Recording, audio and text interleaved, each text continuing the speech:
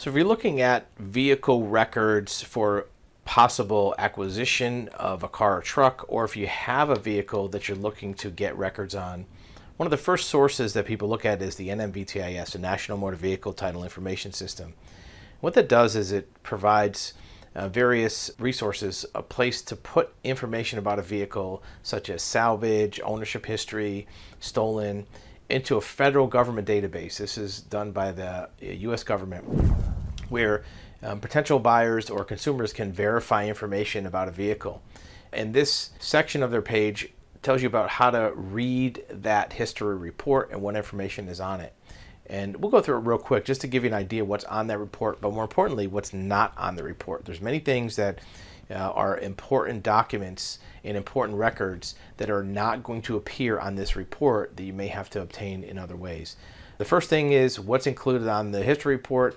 It'll tell you the current state of title and last title date. It's not going to tell you the name of the owner, but it will tell you what state it's from, and that may be very, very important later when it comes to getting a duplicate title, contacting prior owners, obtaining additional records about the vehicle, because you're going to need to know what state DMV to apply to get that. Brand history. Brand history are things like junk, salvage, flood title, certificate of destruction, non-repairable, parts only.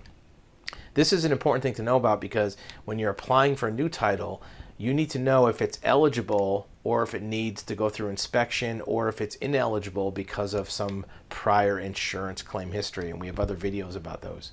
It'll tell you the odometer reading, which is important because you want to make sure that the odometer reading that you see is not lower than what it was before. And if for some reason there's a discrepancy in the odometer, if you put through paperwork with that discrepancy, it may hold up your title or may trigger an investigation. It'll tell you about if there's a total loss, which is similar to a brand, but it'll at least let you know whether a vehicle has been declared a total loss. And that's also part of the salvage history. If it has a salvage history and severe damage, it'll tell you that it might be unsafe.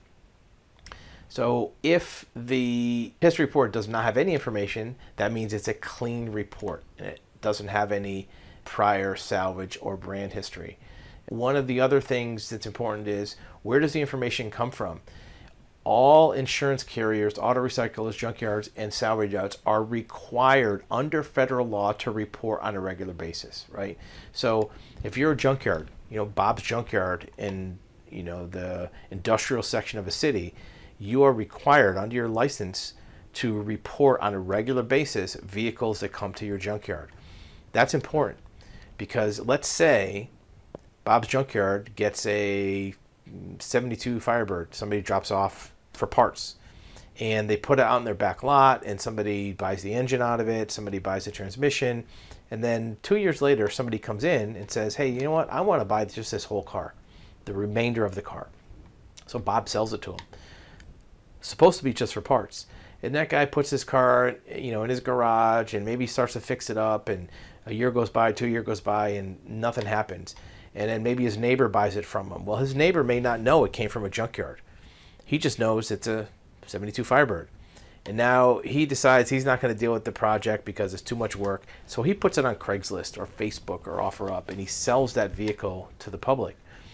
Well, that car may not have any record that it was in an accident. It may not have any record that it was a salvage title. It may not have any record that had any damage. Even by looking at it, you may be able to tell that. However, once it was in a junkyard, that junkyard may have reported it as parts only, as a junk vehicle.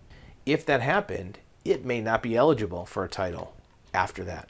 So it's important to know that and this is what it says right here, all insurance carriers, auto recyclers, junkyards, salvage yards are required to report on a regular basis. If you're a junkyard, most salvage and junkyards do not have an automotive dealer's license. They're not allowed to sell actual cars. They can only sell parts.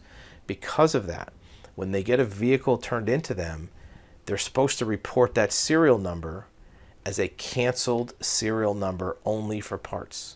They have to keep the serial number, so if somebody buys a part and puts it on another car, they can use that serial number to identify the source of the parts, but they're not supposed to sell that car. The junkyard may not have sold it improperly. They may have sold it just for parts only, but sometimes a few sales later, that car is back in the open market and it may have a title problem because of that. It's important to check out NMVTIS for any vehicle. A lot of times people think that you need to look up Copart or IAAI auction sales or insurance salvage auction sales to make sure you're not buying a salvage vehicle. But even older cars may have records. Insurance carrier, same thing. If it's a stolen car that's recovered, the car might not have any damage. It might look just fine, but it may have a total loss claim because that stolen car was reported to the NMVTIS.